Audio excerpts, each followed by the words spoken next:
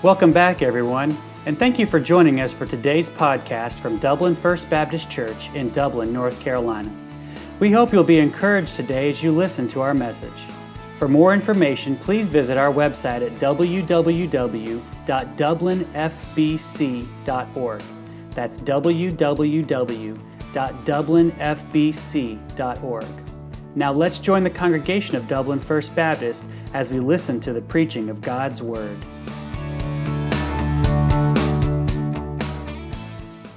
In verses 14 to 17, and Hebrews 12 continues the athletic metaphor that really began back in verse 1 of chapter 12.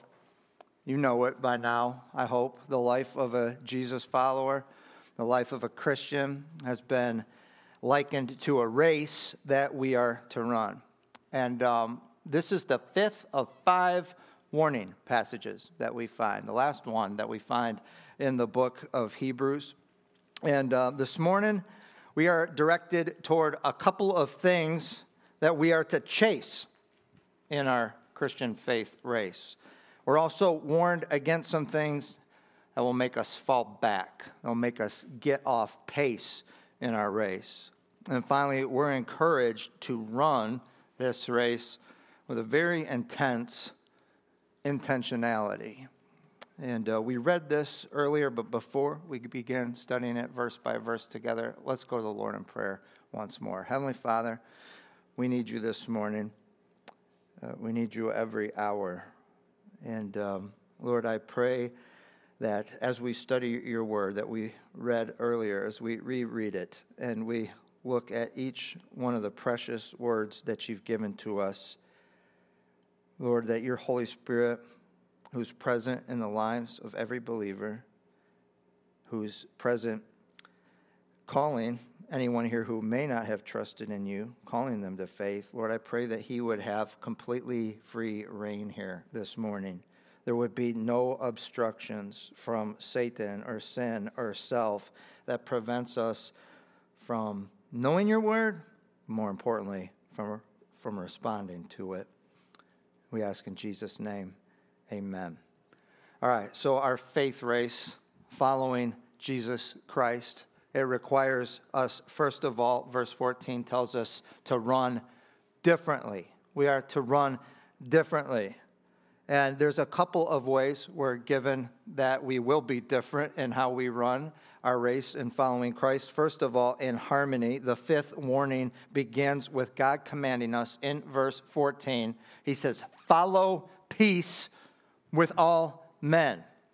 And honestly, while follow here in the King James, it's completely accurate. The Greek word that it's translated from, dioko, has a little bit stronger meaning. It means to pursue. We've got some law enforcement officers in our church family, and maybe some of you have them in your extended family. For them, is there a difference to a policeman between following someone and pursuing them? Definitely, right? Dioko means to chase. God is telling us here in verse 14 when he says, follow peace with all men. He's saying pursue peace with all men. Chase after peace with all men. Why do we have to chase it? Because of sin. That's why. Sin is the cause of there not being peace in our world. First of all, separation from God because of our sin means we don't have peace with him. And when that's the case, we inevitably will not have peace with others. Do you want to know why there's no peace?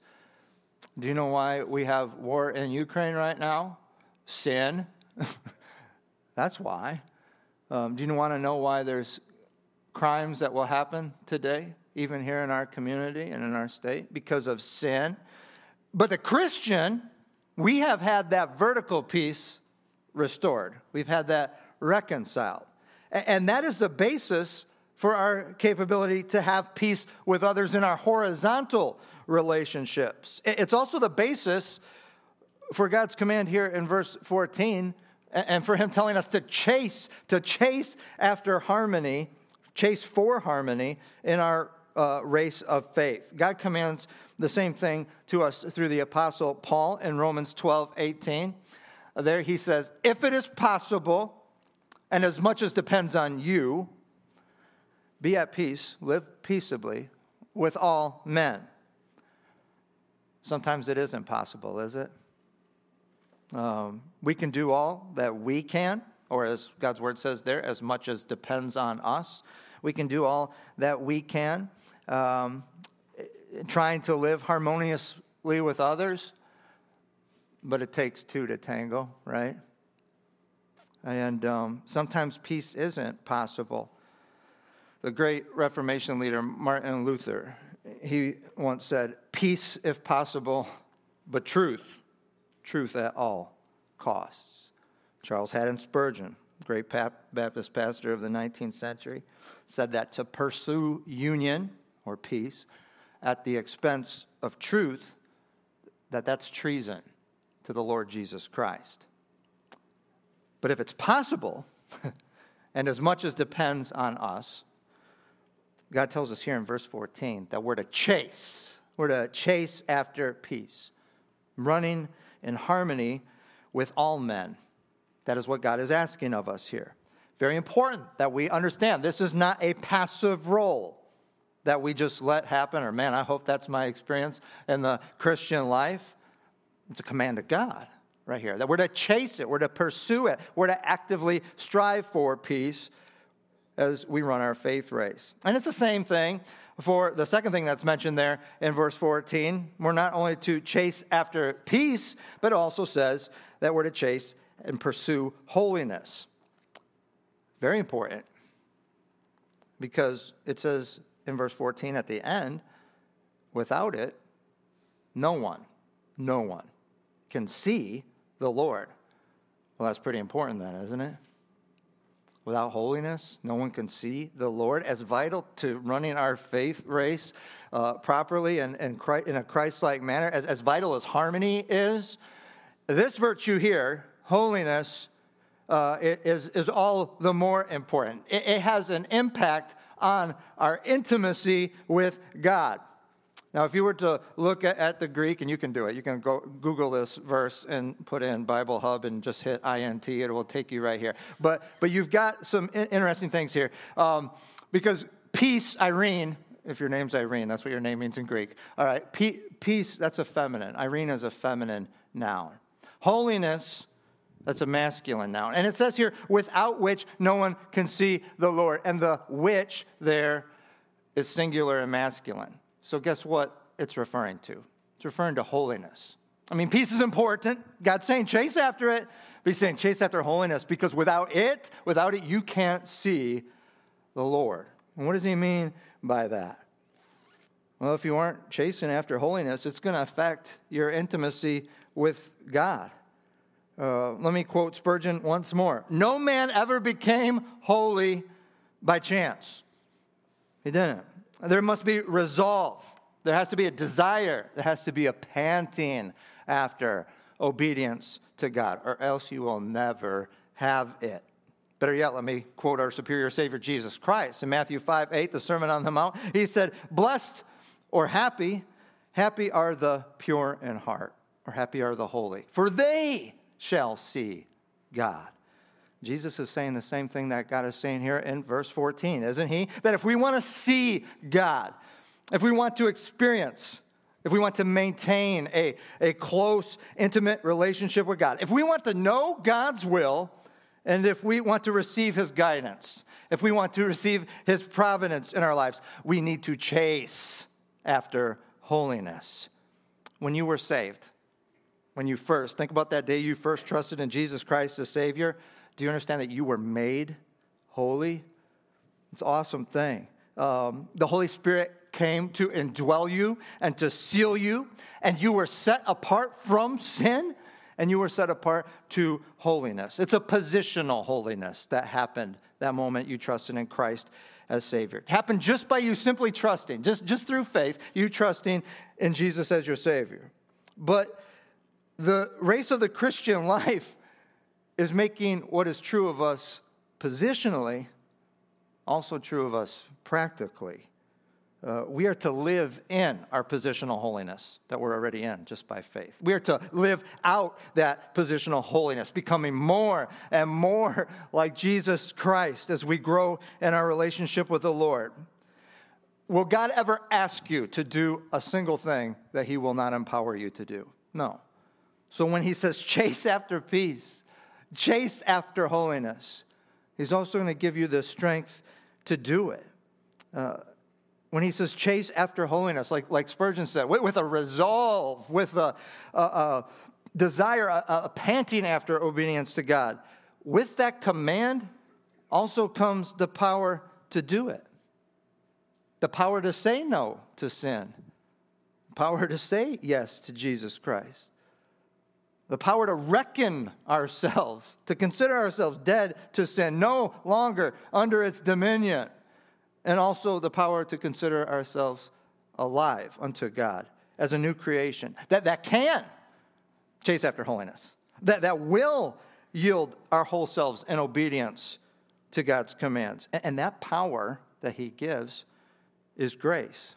I'm going to get there in just a moment. Listen, Christian, if you will chase after harmony and holiness, you'll be running differently. You'll be definitely running differently than the world. Honestly, you'll be running differently than a lot of people who call themselves Christians. Others will notice you. More importantly, they'll notice the one in you that you're following in this faith race, Jesus Christ. Secondly, in our faith race, Jesus desires us to be running faithfully. And for that to happen, there has to be a diligence to doctrine. Verse 15, it commands us to run faithfully by diligently looking. Those are the first two words, looking diligently. By diligently looking at God's grace so that we don't fall short of it, so that we don't fail of it. Now, this is important. Because if we don't accurately understand the doctrine of grace, that is the gospel of Jesus Christ, we will not run our faith race well. We will not finish it strong like God desires for us to. These 4 verses here, 14 to 17, they are in the unquestionably practical final chapters of the book of Hebrews, but God has spent the vast majority of this book-long sermon describing the doctrines of grace. Do you remember? It was a long time. It wasn't that long ago, though. It was a long time that we were in that, about Jesus being our superior Savior, and that our new covenant is better than our old covenant. It was heavy doctrinal stuff. And we get to these practical parts now. But it's so essential that we understand the doctrine that we were taught at the beginning of this book, for the majority of it. We need to know what God means by grace. Satan knows that the gospel is mighty to save. He knows that it is his vanquishing. So you know what he likes to do? He loves nothing more than to get Christians goofed up on grace. He can't destroy the gospel, so he attempts to restrict its impact, its power, by tempting people to either add to it or to take something away from it. Like adding works as a cause for our salvation, or removing them as an effect of our salvation. He wants to negate God's grace with legalism. Or he wants to negate God's grace by making people think it means they have a license to just keep on sinning. And that is what God warns us of in this phrase here in verse 15. Lest you fail of the grace of God. God says in his word that if you think his grace means that your works contribute to your salvation as a cause, you don't understand God's grace. It's undeserved, amen? It's unmerited. But God says here in verse 15 as well, if you think God's grace means that you can just keep on sinning with indifference, you also don't understand God's grace. And you may not have experienced its saving power in your life. You see, when you trust in Jesus Christ as your Savior, a radical transformation should be evident. It is a progress. It is in my life. Amen? It's a progress. Sometimes it's not as fast as we'd like it to be. That radical transformation can take time. But a desire for chasing after peace and holiness, it should be evident because of that transformation.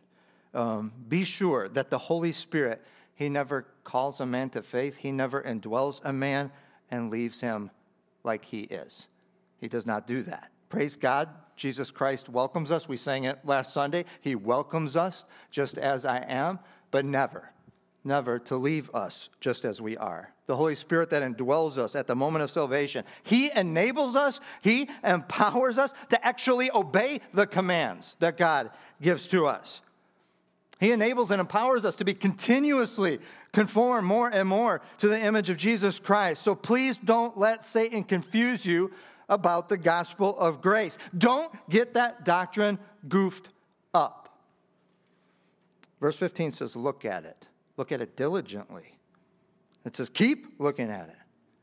I'm going to keep living in it diligently. Never forget that God's grace to us in Jesus, that our salvation from hell, that's not just it.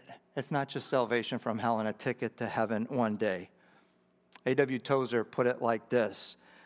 Yes, salvation is a gift. Ephesians 2, 8, and 9. Amen? Salvation is a gift. But it is a gift that once received also always results in a shift.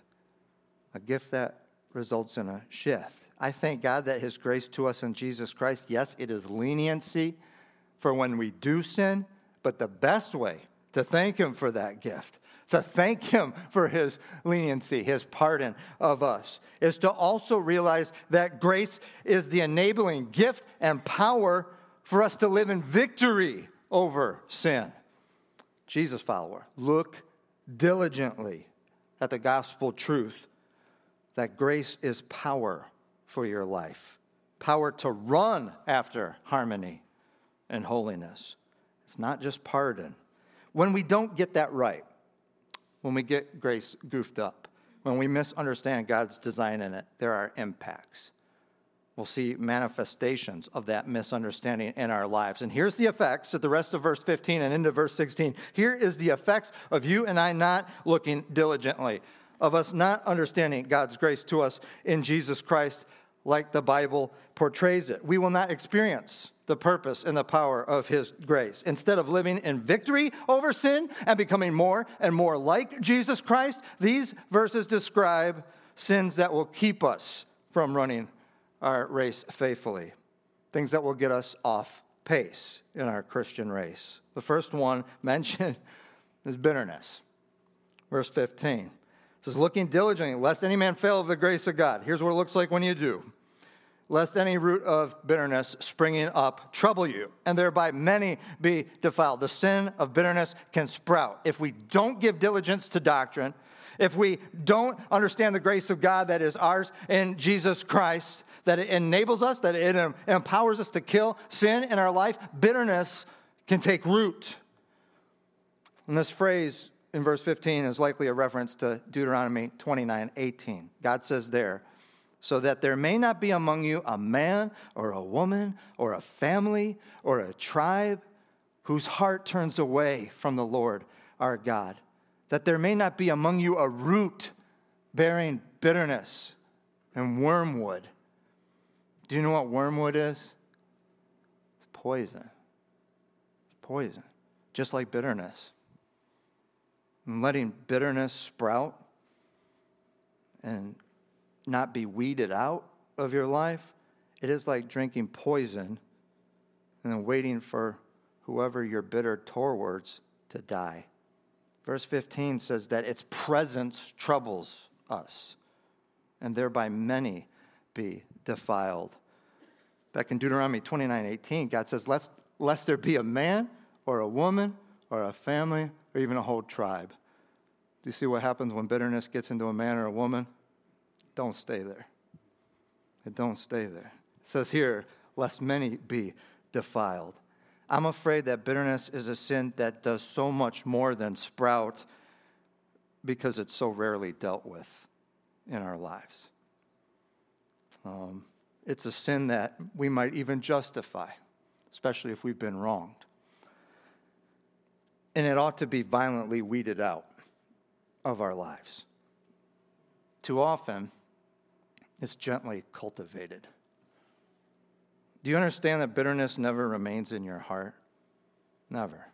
it will always eventually present itself in your practices. It's never only an attitude. It will result in actions. And not understanding the grace of God that gives us the power to just yank that sprouting root of bitterness from the ground. Yank that wicked sin out by the root. Not understanding God's grace and not doing that, it will allow it to grow. And it will allow it to spread in your lives and the lives of others. And it will be a prevention to any peace you might be trying to chase. It will be a harm to any holiness that God says you are to be pursuing. A second sin mentioned in verse 16 that results from you and I not diligently looking to and embracing the power of God's grace. It says in verse 16 is fornication, lest there be any fornicator or profane person. Now, the context of verses 16 and 17 help us understand that God isn't describing here, referring to what we typically think of when we think of fornication. He's not talking about physical immorality, sexual sin. He's talking about a spiritual unfaithfulness to God here. Let me read verse 16 in its entirety. Lest there be any fornicator or profane person as Esau, who for one morsel of meat sold his birthright. So an Old Testament example from the life of Esau is provided for us here. His spiritual unfaithfulness, fornication to God, it was evidenced, it says here, in profanity. And again, God is not talking here about cursing or any form of evil communication verbally. The English word profane comes from two Latin components, pro, which means either for or against. It could mean either one, depending on the context, and then phantom, which actually means temple, but it means something holy, something very special, something worthy. And so in this context, it's saying against holy. That's what profane means. Against something special, valuable, against something worthy. And Esau, it says here in verse 16, Esau, by his values and by his choices and by his actions, he was profane.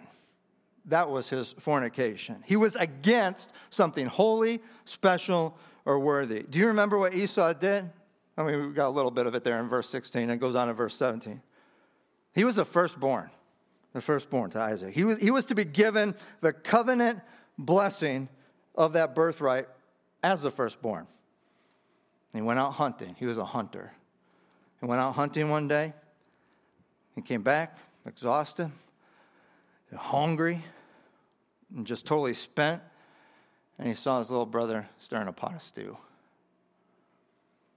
There's probably a lot of lessons we can learn from this. For one, eat before you go hunting. Right? We got some hunters in this church. Or at least take a peck of nabs with you so you don't fall into this. What he saw Jacob. Saw that, his little brother, that conniver, that schemer Jacob.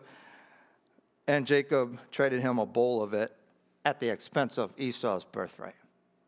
Now, was Esau forced to do that? No. He was not forced to accept that offer. Esau gave what was worthy away. That's profanity. Being against something special, something holy. What we're warned against here. What we're warned against when we don't understand or apply the power of God's grace in our lives for victory over sin. His profanity, Esau's profanity, is evidenced in this terrible trade. Here's the problem. Esau was so concerned about his temporary and material and physical needs that he gave them priority over what was more important, what was most important, his rights as a firstborn son, his responsibility as an heir to God's covenant blessing. So what is the application for you and I here in 2022? Well, do we ever give priority to our temporary, material, physical needs? A lot of times even just the desires, not needs, desires, over what's more important? Our spiritual needs, our God-given responsibilities as heir of the new covenant that we learned so much about in the book of Hebrews? What is our responsibility as an heir to the new covenant? Because we've been saved. What is our rights? What is our responsibility? Well, it's to run intentionally. Esau didn't. He didn't chase after peace and holiness. He didn't understand the power of God's grace to live in victory over sin. That wasn't even on his radar. And as a result, he experienced the features of disobedience. Verse 17 describes the sorrow. Let's read it. For you know how that afterward, when he would have inherited the blessing, he was rejected. For he found no place of repentance, though he sought it carefully with tears. Describing the sorrow that Esau experienced when the blessings of God's life, when he traded them away. That sorrow marked his life for the rest of his life. The choice he made from a wicked value system and impacted not just him, but even all of his descendants. Esau didn't just trade his blessing away, traded away theirs as well. Church, how I wish we could see the way that our choice to sin would impact not just our lives, but even the lives of those we love. What victory we could have over temptation if we would keep that in mind. I wonder how many Christians have tossed away, have traded away their testimony for something temporary. It also tells us in verse 17 about the finality of disobedience. Does sin have consequences? Always has. God's always been clear on that. From Genesis 3. When we don't obey God's word in this passage, when you and I say, you know what, I'm tired. I don't feel like chasing after peace and holiness. When we only view God's grace as nothing more than a ticket into heaven, just pardon for sin, when we don't recognize, when we don't use its power in our lives to help us overcome sin, well, we're going to experience sin's consequences. Esau did. Some of those consequences, even when sin is confessed and forgiven, some of those consequences are lifelong. They were for David. He's confronted by his sin. Immediate repentance. Still had some consequences that plagued him for the rest of his life. Here in verse 17, it says that Esau found no place of repentance. Now, from the account referred to, that's from Genesis, I believe what God means here is that Esau, though he might have been sorrowful, he wasn't really even looking to repent, to turn around. He wanted the consequences turned around. However, even if he was, there wasn't time for it. There was no place of repentance, at least not in a way that would alter the consequences of his choices and actions. Church, God has always, this is the beauty of the gospel for anyone who can hear. God promises you, and he always will, full and free forgiveness for our repentance. But he has never, and he has never promised us tomorrow for our procrastination to confess and repent of our sins. Scripture teaches that there is a finality to disobedience. There is a final call that God offers to human beings. I don't know when that will be. It could be right now. This could be it. We don't know when Christ may return. It could happen before the end of this morning. We don't know when we will leave this earth and step into eternity. It could happen for me before I get down off behind this pulpit. We don't know. The beautiful thing for you and me is that if you are here this morning and if you are in earshot of God's word or you've been reading this, that place of repentance is still here for you. He might not have found it. You found it. God's holding it out. There's still opportunity to obey. God has prepared a place of grace for you. For those who never trusted in Christ the Savior, a place to receive pardon for their sins. To receive him as Savior. If you've never done that, do so this morning in prayer right now, even as I'm talking. Confess your sins to him and trust in what Jesus did for you on the cross to forgive your sins, to give you new life, eternal life. But Christian, pardon for sin is offered to you too. A place of grace, a place of repentance is found right here this morning. Opportunity to obey God's call for you to run your faith race differently by chasing after peace and chasing after holiness, to run your faith race faithfully, never abusing God's grace by continuing on in sin with indifference, instead living in the pardoning power that God provides for us in Jesus Christ, power that frees us from sin's former dominion over us, power to chase after peace and holiness. That's what you have in relationship with Jesus Christ. Some people say, well, I've got religion. Religion is crazy. It says, I will obey God, and then maybe, hopefully, just maybe he will accept me. That's nonsense. That's not what the Bible talks about. It talks about relationship. And people who know that, they said, by faith in Jesus, God already accepts me. And so I'm going to obey. Joyfully, I'm going to obey him. Joyfully, I'm going to chase after peace and holiness. Will you? Obedience isn't the condition of God's grace. Obedience isn't how we get it.